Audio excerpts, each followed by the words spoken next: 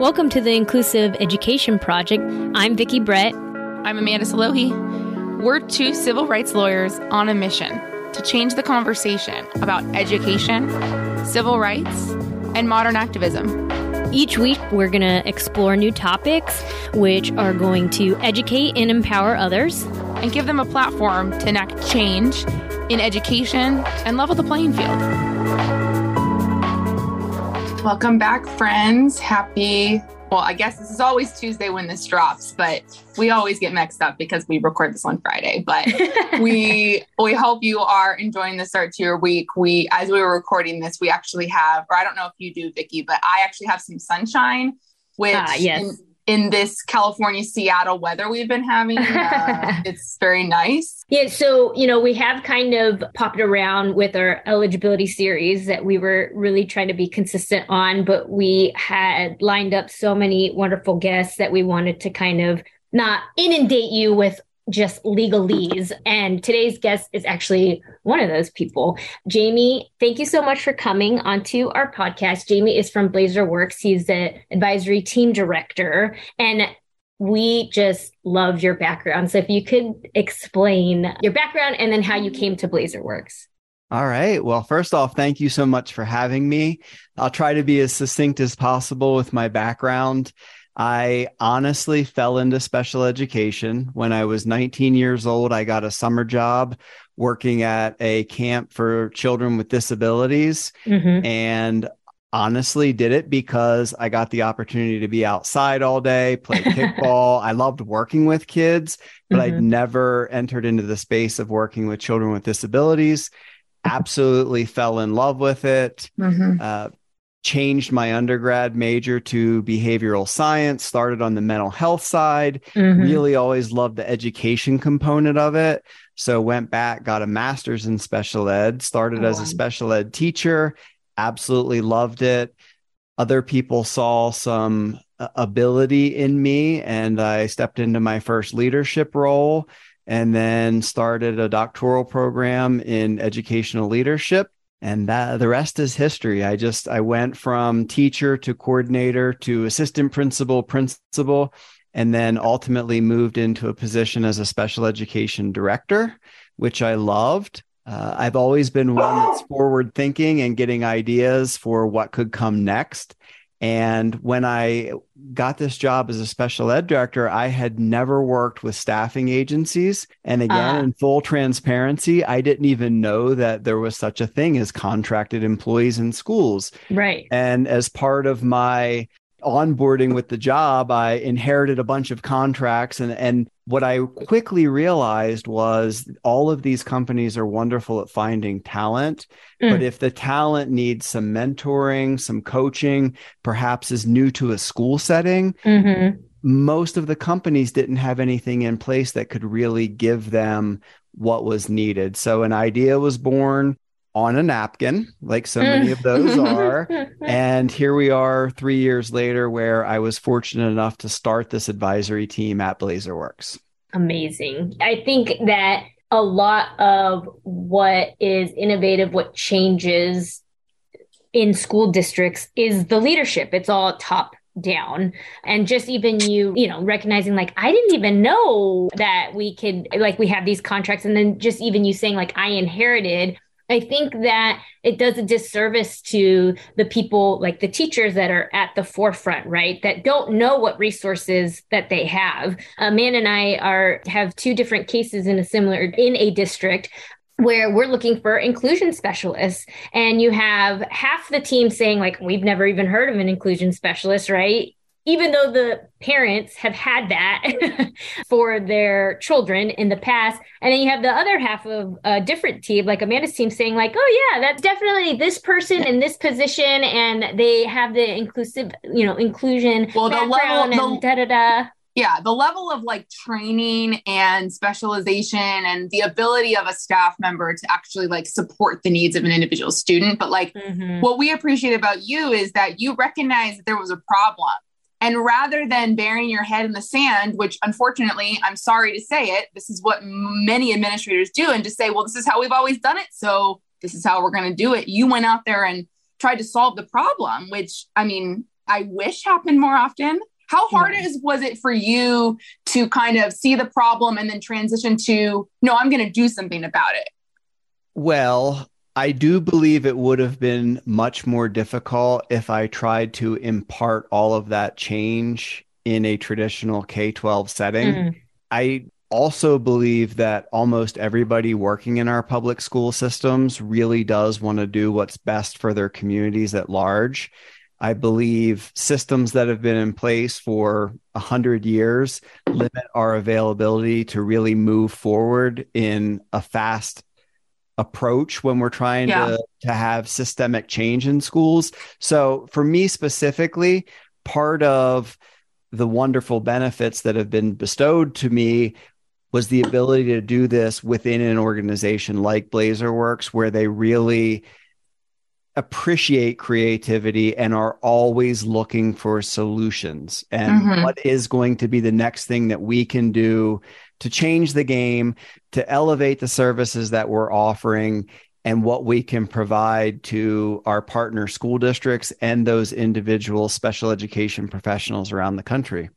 One of the things that we have also run into similarly, and we just don't know if this is a trend with some of the districts around here, is this hesitancy, I guess, to put it nicely, of including children with special needs in the general education setting. What has been your experience with inclusivity and really trying to integrate? Because, it's hard when you go into a school and it's like, well, this is just how it's always been. We have these kids over here, and we really see a lot of pushback at times. And we feel it's because the staff may not be properly supported. So we're like trying to help support the staff. But when the staff themselves are just thinking it might be too hard, then sometimes we have to change teachers. We have to get somebody that has that buy-in. What has been kind of your experience throughout the years with that? It's a great question, a great topic to discuss. And I've been part of these discussions throughout my career. For me, and especially speaking with people that aren't in the education and specifically the special education space, it always helps for me to make an analogy that a lot of people can relate to. And the one that comes quickest to my mind and always has is you get somebody, and it's typically around this time of year, that decides that they want to train for a marathon. And they might not even be able to run a mile, but yet immediately they go full speed ahead and get in this mindset of, I've got to do 26.2 or bust, and that's it. And so I think of that as very similar to the inclusion movement, inclusivity. And again, going back to what I said earlier, where I really do believe that educators want the best, we don't always know the best path forward. And we don't know how to take incremental steps. So we go from being able to walk a half a mile to trying to run a marathon overnight. And so what happens is we'll go from having a ton of restrictive, self-contained classrooms in a school district, and over the summer disband those and go to 100% inclusion. And I'm exaggerating a bit, but to get the point across. And so there's so many things that haven't happened along the way. We haven't equipped those general education teachers and the special education co-teachers with all the tools that they need in order to support the kids in a general ed setting. We haven't equipped the related service providers with understanding what their service model can look like in tandem with the rest of an IEP team. And we jump too far in. And so I do believe that we are on the right track to getting more kids in a least restrictive environment for as much of the day as possible, with the ultimate goal of full inclusion. However, I think there's so much work that needs to be done to make sure that everybody has the tools needed to make it successful. Yeah, I think that tools piece is important. And also for the kiddos who have been in a segregated, secluded class, to get them, it's night and day if they've been in a secluded class for years. I've worked with a number of students who have been in a special day class 100% of the time, and I've gotten them fully 100% in gen ed. But it was the ones that have been very successful where they never go back. are the ones where we take it one step at a time. But that's because they are students that have been in a secluded setting for a good amount of time, that there's a lot that needs to be done to support the student too. Of course, the classroom, but you could put them in a very supported, trained, inclusive classroom, but they may not be successful if they're not prepped too. And so, when we talk about, what are the things that we could be doing on a systemic change and looking at like really big picture, we think about the kiddos who are coming in the 3 to 5 year range that are just starting their IEP journeys or going into kindergarten. And we talk all the time about where we find frustration is that those kiddos are the ones that the teams say, we're going to start you off the bat in a special day class without ever having one day in a general education classroom. Many of these kids were not in traditional preschool settings because of one reason or another, whether their family couldn't pay for it or they weren't accepted because they had autism or whatnot, right?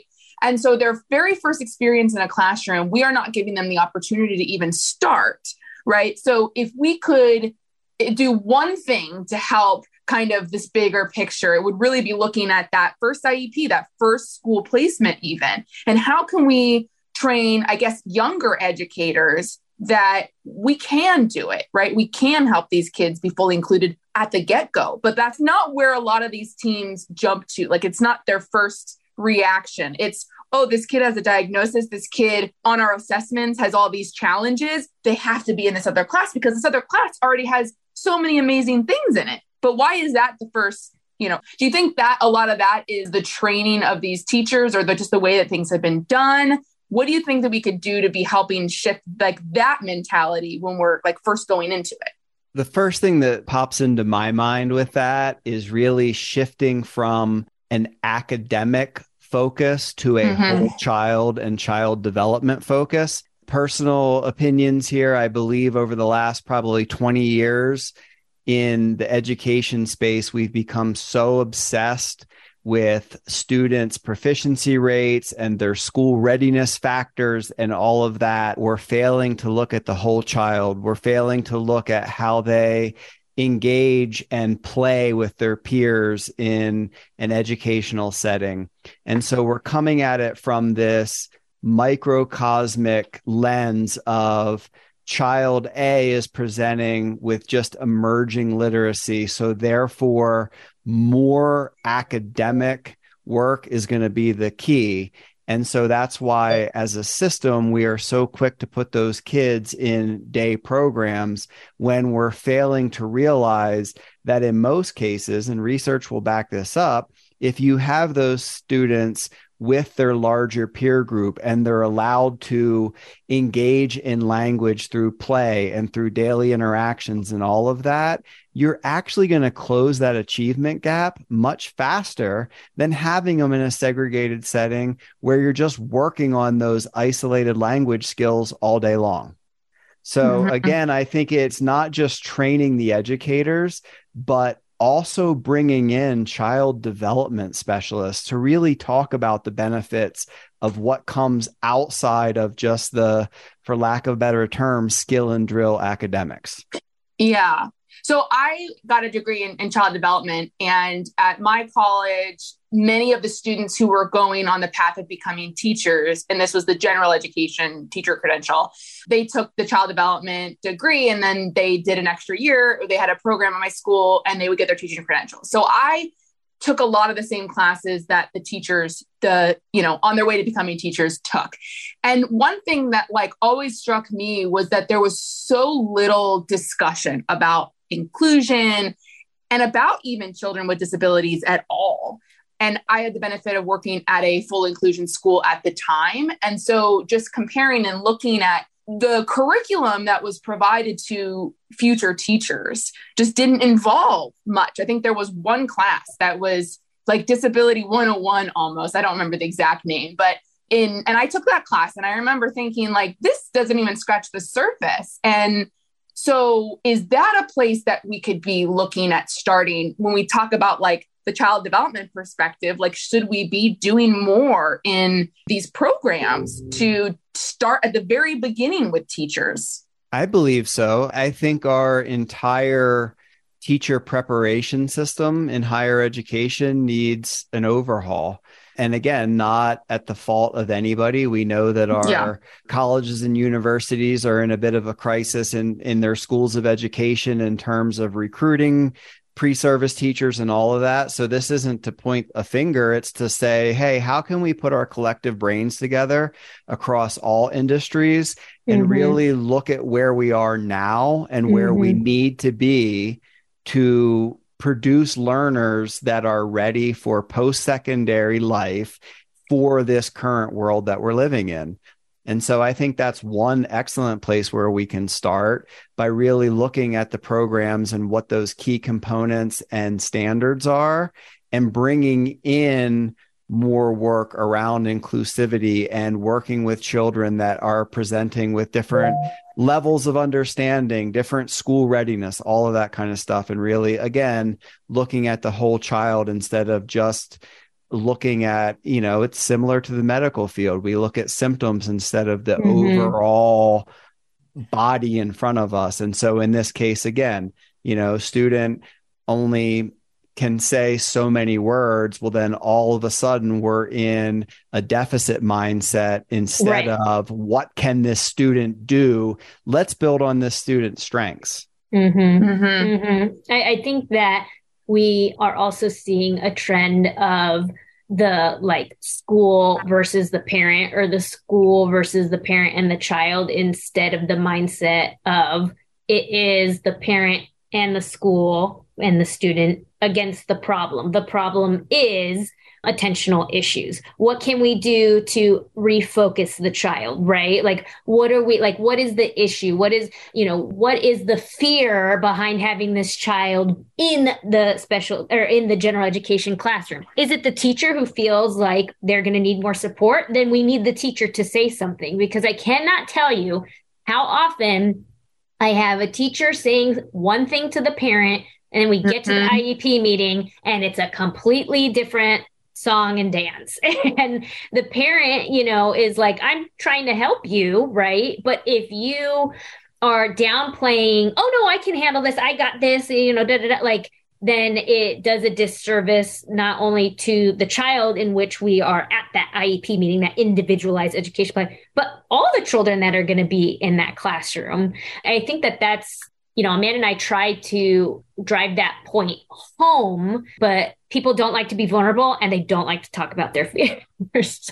But so when you had said, you just can't go overnight into an all-inclusive classroom setting in your time as special education director, did you feel like you had the time? Did you feel like you had, the district's, power behind you to really make this change? Because, off record, we've had some conversations with other directors where it feels so much more administrative and they just feel overwhelmed by all the red tape. What has been your experience? I was very fortunate that the cabinet level district leadership that I was surrounded by were open to learning. And you used the word vulnerability. I love that. And I worked with people that were vulnerable to say, I don't know a lot about special education, but I want to learn and I want to know that, because all of these students are our students and we need to do what's best for everybody. So in that, I would be lying through my teeth if I said that it wasn't difficult and there weren't a lot of boundaries. And again, I'm redundant, but everybody's heart was in the right place. And you also said fear. Fear drives so much, whether we're consciously aware that it's fear or not, it's that fear.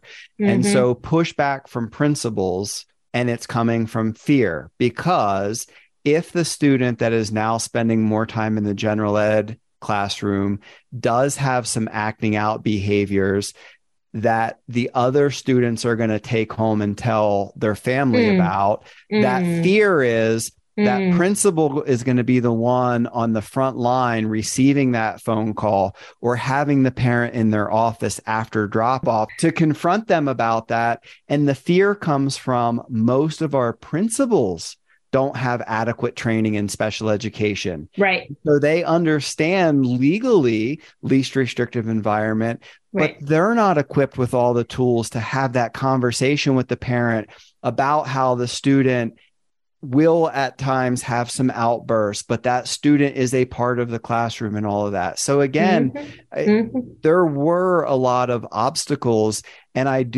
hadn't thought about it until right now, actually, when you said that about fear. And I think that fear really drives it. And it's the same thing. And it also, it's the same thing with that general education teacher that maybe has not had students in their classroom that exhibit those behaviors, or maybe a student is nonverbal and uses a communication device, those kind of things. It's not that the teacher doesn't want them in their classroom. It's fear because they don't know how to fully incorporate them and make them feel a welcome part of their classroom community. So the easiest thing to do when we're confronted with fear is put up a wall and go into that fight or flight, which I think that's a lot of what we're seeing.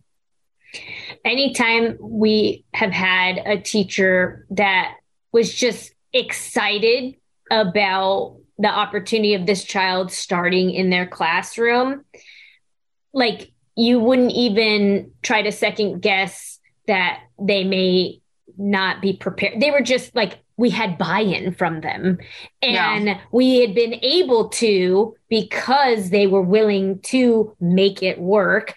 You know, we were able to really be at that table and say, this is what we're going to need, because sometimes it feels like a district maneuver is to just put the kid in the general education with no support. Okay, you want this? Then let's see. And then we're going to collect data, and then we're really going to, and it's really disheartening. And we really have to advise our clients, of the consequences, because I think for so long it's this, we got to get there. We got to get there. We got to get there. And this is the first time they've ever said it. And so we have to take it and And like, we don't want to, we have to remind our clients, look, this is a marathon.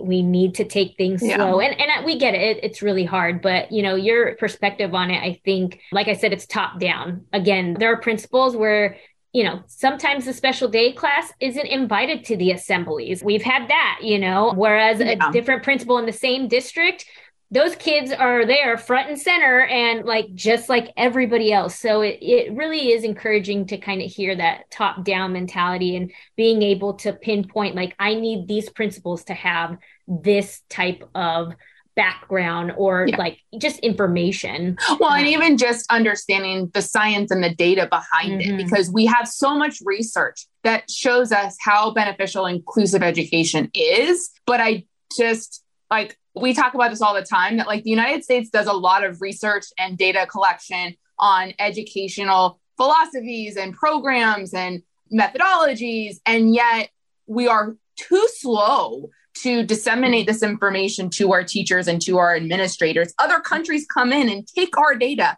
and use it, and it works, but we don't. And I don't know if it's because it is a governmental entity and government works slow. And so that's part of the problem. But we just wish the information could get to more places, because the amount of times we do go into IEPs and just the initial shutdown of, we can't do that, without even considering do you understand the science? Do you understand the research behind this, and why? This isn't just a parent saying, I just want my kid in gen ed just to want it. There's usually a lot of reasons behind it. And so, Jaime, as we kind of close, what is something that you feel a teacher, administrator, someone that we're so lucky that they listen to our podcast, because we do talk about our experiences with districts. I mean, of course, we at the top is a lot of the maybe negative, but we've had a lot of positive, and we try to remember to share that. What is something that you would want them to know,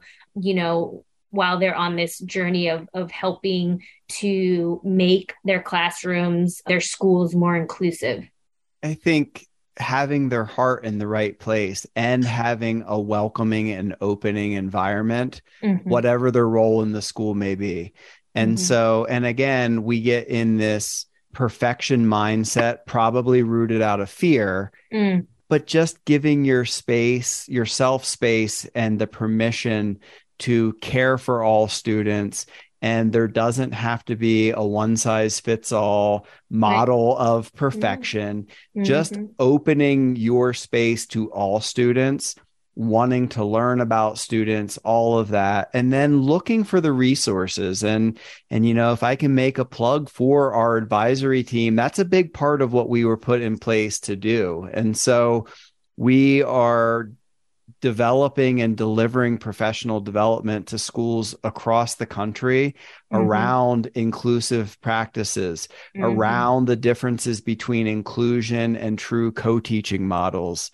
And we're excited about that. Everybody we have on the team is passionate and extremely grateful to have this platform to be able to give back and really try to elevate special education and get every student in this country exactly what they deserve. And so I would say for every single teacher, anybody listening, just keep at it and go back to, as cliche as it is a marathon. You're going to have bad days. You're going to have days where you cry. I mean, speaking of vulnerability, my first 3 years of teaching were some of the toughest years of my life ever because I didn't have all the answers and I wanted to be so good at it. And I felt multiple times like I was letting kids down. But thankfully, I had a lot of great mentors that said, it's like anything else. You can't expect to be great at it when you're beginning. Right. And if you've got veteran teachers that are listening, but maybe they're new to including students in their classroom that do have more extensive disabilities, guess what? It's learning something new all over again. You might be one of the best teachers in the world, but if you haven't worked with students of that population, it's going to take you some time to adjust. Of course. It's going to, and so be kind to yourself. Absolutely. It's hard work. And anytime you're carrying the weight of that, where you are so much to those students you serve, it's a heavy lift. So again, just give yourself grace. Remember, each day is a new day. Have healthy outlets. I say this to people all the time, whether it's yoga, whether it's walking, whether it's a Peloton, whatever it is. It doesn't even have to be physical exercise. Right. Yeah.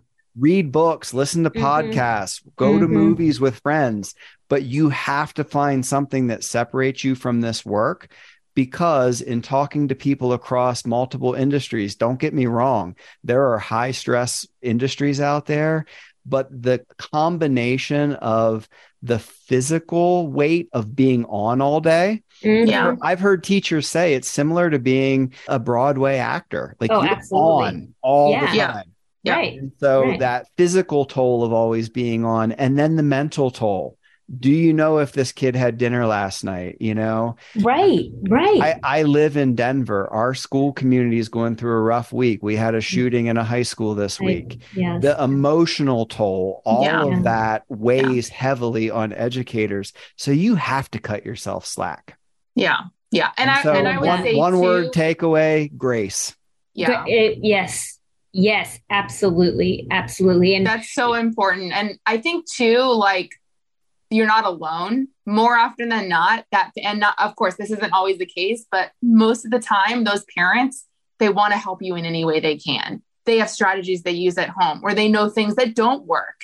Collaborating with the parents is the best way for you to troubleshoot some things in the classroom, because they know so much about their child, and usually they are very willing to provide information and lend an ear. But we don't always, I don't know, what the circumstances are, but we don't always have that open communication. And I think it's nerve-wracking to start that, but parents are usually, especially the ones we work with, they're very open for that communication. They are hungry for it most of the time. Well, and I think it's important for teachers to know, if your classroom is truly child-centric with, social emotional learning and things like that, a lot of what you're already doing is going to go over very well for a child with special, you don't have to, we love to label and just put people in boxes. And oftentimes, like I said, those teachers that are really excited, they don't know, right? Because they've never experienced it, but it's really not, and I say, you might need support because yes, you might have a child that has behaviors and things like that that will get you that 120. But for the most part, like what you are already doing as a teacher is probably amazing. And that child is going to just feel so included if you are already doing that. So we know it's tough. And, Jamie, we thank you so much for your time. We were so excited to have you on because we knew that you would have such a, different perspective being on that side, right? And then being able to have that opportunity to really try to make that change. Like Amanda and I started this podcast, to start those conversations, and you really are taking the conversation and leading it to action, which is amazing. Well, thank you. And thank you so much for having me. I would love to, collaborate in any way moving forward and see what we can do to keep this movement going and take it to the next level. Oh, absolutely. Like we're not going to have a district say they don't know anymore because we'll say, well, we know who can help with the professional development. Well, Jamie, thank you.